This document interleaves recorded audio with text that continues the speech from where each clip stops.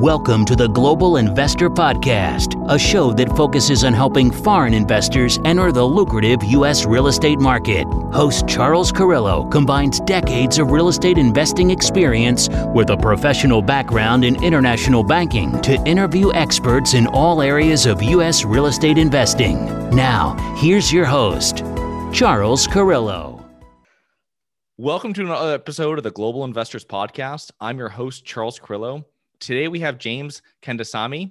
James has syndicated over 2,000 units, over 10 apartment complexes worth over $160 million. So thanks so much for being on the show, James. Hey, Charles. Nice to be on your show and happy to add value wherever I can. So James is out of Austin, Texas. And James, give us a little of your background prior to starting your current business, Achieve.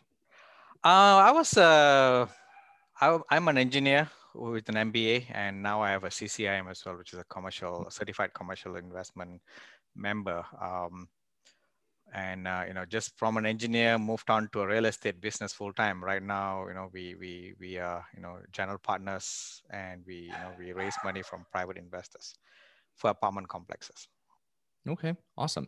So why did you choose real estate as your investment vehicle when you started? So I started doing trying to do business because, there's a lot of ways to make money in the US, right? So we started doing startup business and we failed on that.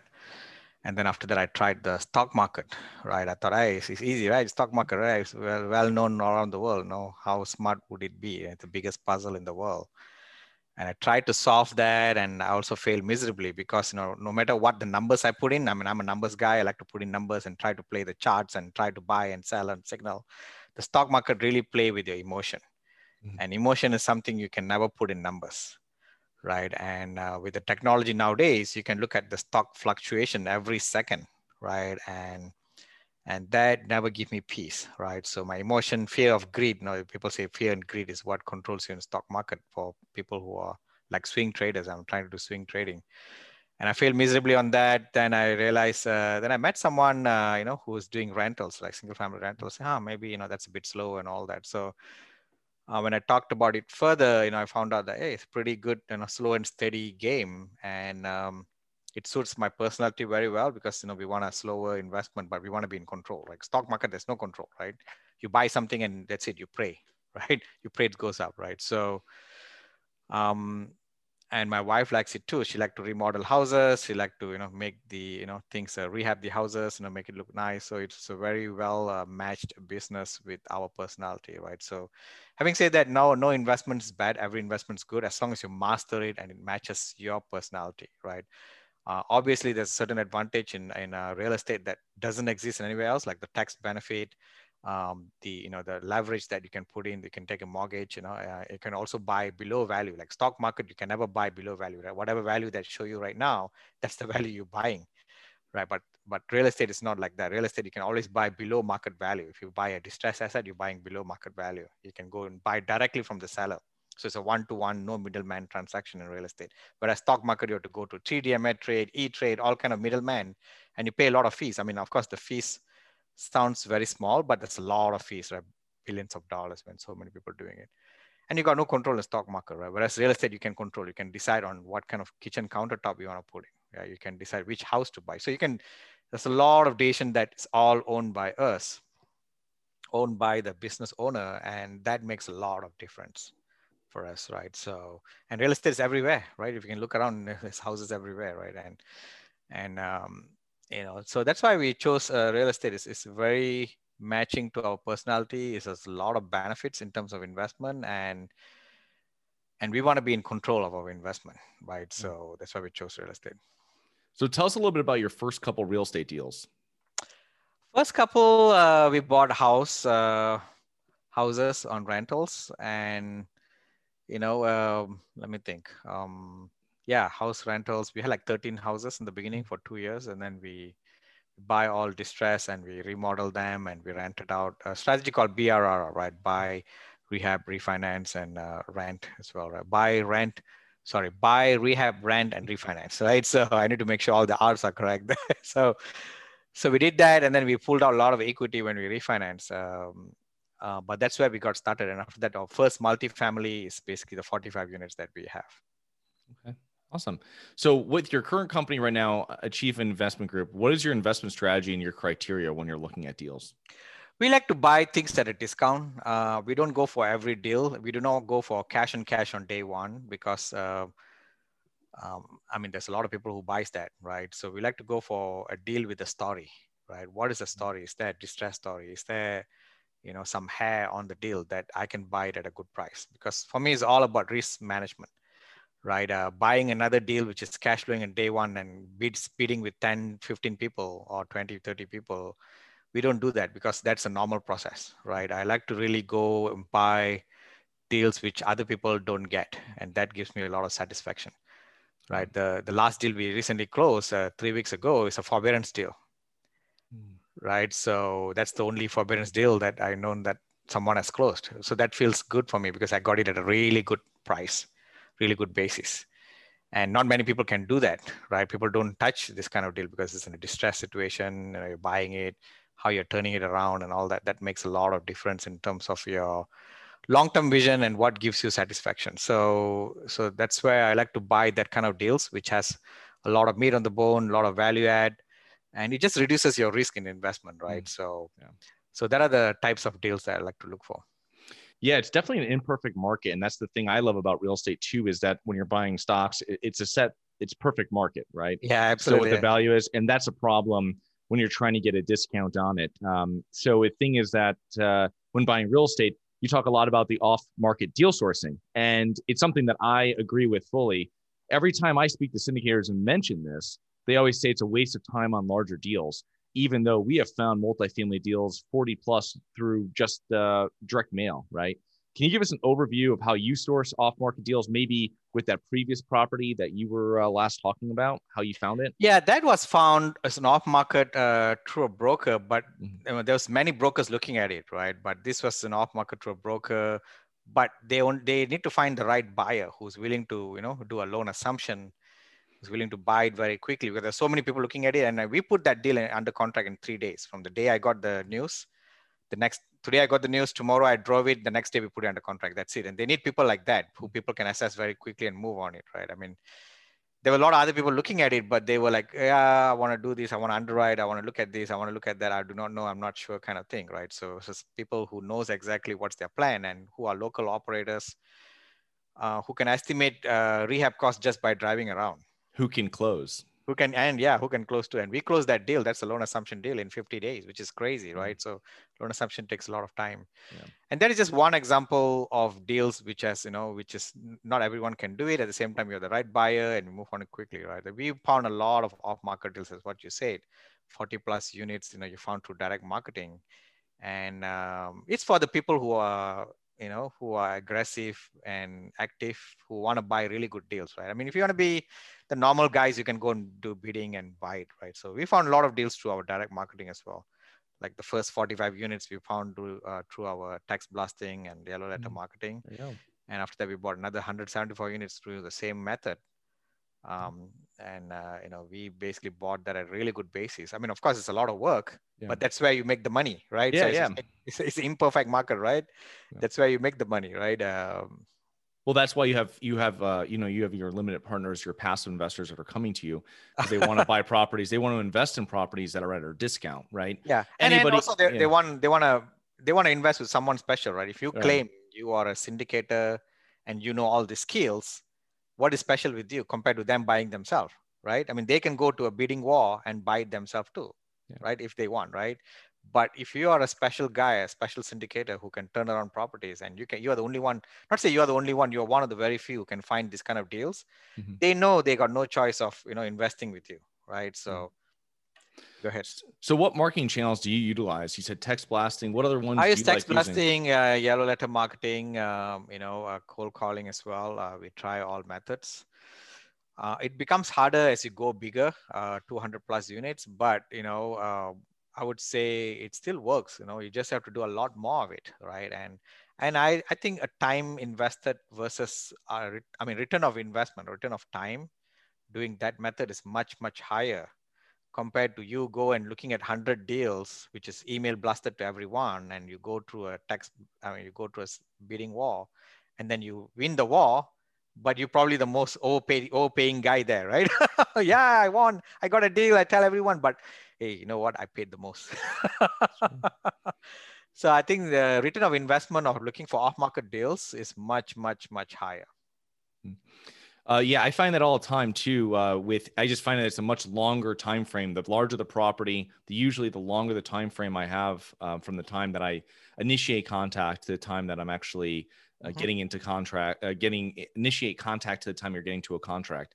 Do you outsource any part of the process? You mentioned cold calling, which can be pretty time intensive. Right now, I have some VAs doing it. In the beginning, I was doing it myself. Even though I'm still doing all that, it's just like maybe like 10-20% of my overall effort. I usually wait for deals to come to me because usually brokers knows me and they know some deals not everyone can do, right? So I'm not really rushing to buy deals every month or every 2 months, right? I know there's so much capital out there. There's so many people doing deals, but I rather do deals which I really, really like, which I think there's low risk, difficult, compared to just keep on doing deals just because people are willing to throw money to you, right? Yeah, and you're generating just acquisition fees that the syndicators are living off of. There's so many of them out there, right? Yeah. I mean, we are at the peak of the market. I mean, of course, with COVID, everything come down, but multifamily didn't crash. So people think multifamily is still a very good investment. It is a very good investment, but they are also distressed in the market, which people are not talking about, right? So we are in a recession period right now, no doubt about that. And I think it's a wrong strategy to buy aggressively at this stage. And if you buy, you should buy a recession-priced asset, not the normal bidding war asset, right? So 25 bids on it and you won it, right? Yeah, I know. And they do a best and final, and they do best and final, and then they say day one hard money, and then there's $500,000, $1 million day one hard money. I mean, it's all. I mean, it's nothing wrong with that. It's just that I think it's very high risk. Yeah, it's extremely high risk, and it's one of the things is that when you're doing that, one of the best things about when you're doing it off market, even if you're not getting a huge discount on price, you're in the situation where possibly you're the only person that's putting in an LOI with that seller at that moment.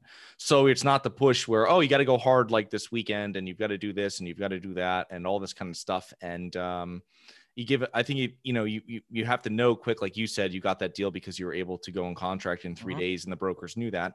But it's also one of the things too, is you hopefully are avoiding any type of bidding war so that you really have the seller and the seller's agent to yourself. Yeah.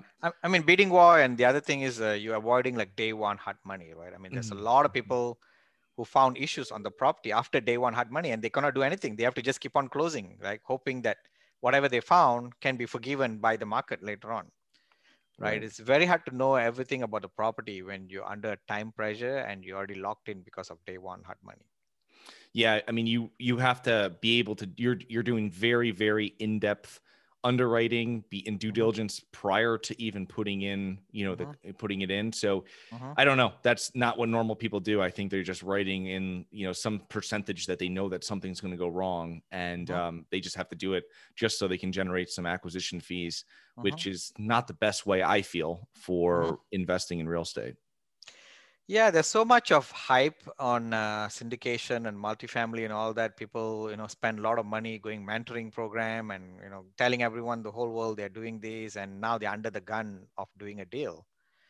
And every day pass by without doing a deal, they feel like they're missing out, right? So sometimes they take the jump off the cliff to take some, deal, even though it's risky, their mind's already set. This is the deal. I already got it. I don't want to lose this, right? Because I already waited 1 year, right? And I told the whole world that I'm doing multifamily, right? So it's a very tricky situation. I always advise, I have some of my students as well. I've advised them, don't worry about, looking at other people closing deal or what.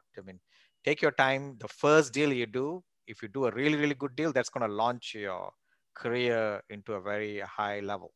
Yeah. Right. Just be careful. As I said, this is a recessionary period. Don't be aggressive, stay patient. Yeah, stay patient. That's definitely it. What is when you're doing all your text messaging stuff, what is the usual time frame? Like I said, it's a pretty long process, some of them going over a year. what when you begin contacting and speaking and someone's actually interested in listening to you, or they're returning your text message or your call, to the time that you're going under contract, I mean, for these larger assets, because I think most people are used to doing it on smaller assets. So it's a much quicker, like, if you're wholesaling properties, you're direct mailing, you're getting someone that's very motivated because you targeted them on a list. What about for the multifamily? So if someone's doing this, what can they expect month wise, years wise? I think every 3 months, 6 months once is good. The key thing is to at least build a repo, right? So, sometimes people have smaller deals, but they also have smaller deals and bigger deals. But you might be just targeted them to that smaller deal. So the key is to find someone who likes you, who want to help you. And there are a lot of people who out there, they see someone, when you build that repo, they really want to help you out, right? So they don't mind sending a small a deal, which is small, as long as you know what you're talking about, right? They do not want to deal with someone multi-million-dollar deal, and this guy is like, out of the boot camp and doesn't know what he's talking about, or is too new, right? So you have to do your due diligence. You have to be really, really ready to take down even a small 50-unit deal, right? So once you know the lingo, once you know what you're talking about, then you do a 50-unit deal, and the seller might say, hey, actually I have a 200-unit deal too, right? Do you want to do it? And the first experience can make a lot of difference if they really see that you're making the whole thing smooth. As I said, the person who are doing, even for a small deal, you have to be really, really ready. You have to know your financing, you have to know your team, you have to know how to underwrite, you have to say what is yes for what and what is no for what, right? In terms of negotiation with the seller. So he knows, the seller will know that you know what you're talking about, at least to a certain level. Right. And that's where you get into the bigger deals, right? For the larger ones, it's a bit more tricky, but as I say, that's what brokers do, right? Brokers do look for bigger deals for them to sell through marketing, right? The brokers doesn't pop up from somewhere and they start doing, millions of deals. So they also do the hard work of connecting through sellers. They have that luxury of being a third party, saying that I'm gonna be on your side rather than just like I want to buy your deal, right? Which is a more, something that the sellers may think that, you're trying to undercut their price, right? So, yeah, it takes like 6 months once, and it's a slow dance. It's a slow thing, but like anything, if you're consistent with it, it will pay off. But normally, if you're dealing with larger multifamily, there's usually less of it than if you're dealing with like, multifamily starting at 2 units and up. So it's one of those things where it just takes time. What mistakes have you made with this form of direct to owner marketing that you eventually corrected? Mistakes. I have cases where I'm thinking what mistake. Probably not being consistent is a mistake. I have done a few, and the problem is once I do one deal, we are stuck on it for 6 months. We don't go and do any more marketing until we stabilize the first deal, and we go and do marketing again, right? So that's a mistake. If I've done it more consistently, I would have get a pipeline full of deals. But it's also situational, right? When you're new, you want to focus on your first deal, you want to get it right, and you are small, right? You can't be like hiring like assistants after assistant, which may not be possible when you're new, right? So I don't know whether it's a mistake or not, but that is something that if I've done more professionally, consistently, I would have got a lot more deals in the beginning. But as I said, I was new, and I'm not a guy coming in with hundreds of thousands of dollars into this business. When I started on multifamily, I started with single family, and I was so happy getting a 45 units under contract. So I forgot everything else. I just go and focus on one, and it took us another 1 more year to find another 174 units. Okay, awesome. So you and Achieve are proponents of being vertically integrated. What other complementary businesses do you own or run, and how does that help you to minimize hassles and increase returns? I wouldn't say whether we're a proponent of vertically integrated. We are vertically integrated because we want to do it. We are just so much value add guys. We want to have control on our assets, and it's just so much cheaper for us to do. And investors get the payback for that. That's why we are vertically integrated. What other things? We also have constructions. We also have a small mentoring program, education program for people to come and learn from us. It's a method for me to help others at the same time to deflect time wasters. right? So many people want to pick my brain, right? So when I tell them, hey, this is what if you want to take my time, which is a fair thing, right? You want to separate people who are serious versus people who are just kicking the tires and wasting time and not taking action. We also have our own Achieve Cares Foundation, which is our foundation to help orphans to get education. We have like 300 kids right now that we're helping on a monthly basis. And that's it, right? Yeah, that's the vertical integration of all our companies. We are so busy right now, even with that. But our asset management, property management is the two biggest component of it. Yeah, the property management is definitely something when you have that many units. When did you take that in-house? Was that a set number of units that you did it? Was it because you had issues with other third-party managers? What was the we reason? did it from day one. Okay. Day one, from first 45 units of multifamily, we started asset managing because 45 units is a bit hard to find a property management company because either they charge you very high or they charge you less, but they put you a part-time manager, which was not what we want. So once we want a full-time manager, we just manage it ourselves. It's a bit harder work in the beginning, but we just continue building on from there. Yeah, that's right in the space where you don't really need a full-time manager, but you want one, and it's not big enough yet. So kind of forces you to find another deal right away to get some scale, right? Well, it took us another 1 more year to find a deal, but it all paid off. So you work with a lot of new investors. What mistakes do you commonly see new or experienced real estate investors make? Oh, and even new and experienced investors, they look at numbers. They look at return and they decide whether the deal is good or not. Okay. So that's the biggest mistake I see. Oh, this deal is this problem, that deal. Well, the biggest for me is all about the sponsor, right? So, I can put whatever I want in my Excel spreadsheet. It's just an Excel spreadsheet, right? Investors doesn't know what is the assumptions going behind the Excel spreadsheet. And most sponsors they probably articulate it, but investors, very hard for them to really understand what are the assumptions, right? I mean, we can put whatever we want on Excel, but I think the sponsor has a good track record as being very communicative. You can align well with the sponsor and you can see they have a business experience. That's the sponsor I want to go for because they have much better accuracy in their prediction compared to a sponsor who doesn't know what they're doing. And, and you can tweak the numbers whatever you want just to raise the money, right? So that's the biggest mistake I see, investors. The second biggest mistake would be, investing with people who are not operators. I mean, there's a lot of people who are, in the general partnership. Some are operators, some are deal finders, some are property management companies. A lot of them are equity raisers, right? So sometimes we have been investing money with the equity raisers, and after some time they realize the equity raisers are not really the decision makers, right? So at least it's okay to invest with equity raisers just because they have the biggest channel, but you have to really know who is the operator behind the deal, who is the business plan owner, who is going to execute this, who's the real guy behind it, right? So at least you find him or find her and make sure that he's the best guy that you're really looking for to safeguard your investment. That makes sense. The other thing too about the sponsorship, just on top of that, is I find with the wealthiest investors I work with, it's more of investing into the sponsor, not into the deal. Yeah, absolutely. So, and that's with I've changed my thinking over the past decade into thinking that way as well. When I have passively invested into different asset classes within real estate or other assets. So it's definitely a huge mind shift because some people that like tear apart your Excel spreadsheet about stuff, and you're saying, okay, well. But it's really who's the person that, like you said, executing and what's their track record and what's their experience with what you're actually doing in that class. So what factors have you and your team implemented in your life and business that have led to your success? That's a very tough question because I still think that I'm too busy doing a lot of things. So we're trying to put in a lot of process and systems. It's just finding good deals and working hard to turn around the deals, right? So my wife is running the property management part of it. I'm running the asset. I'm very passionate about finding really good deals below market value, deals that we don't find.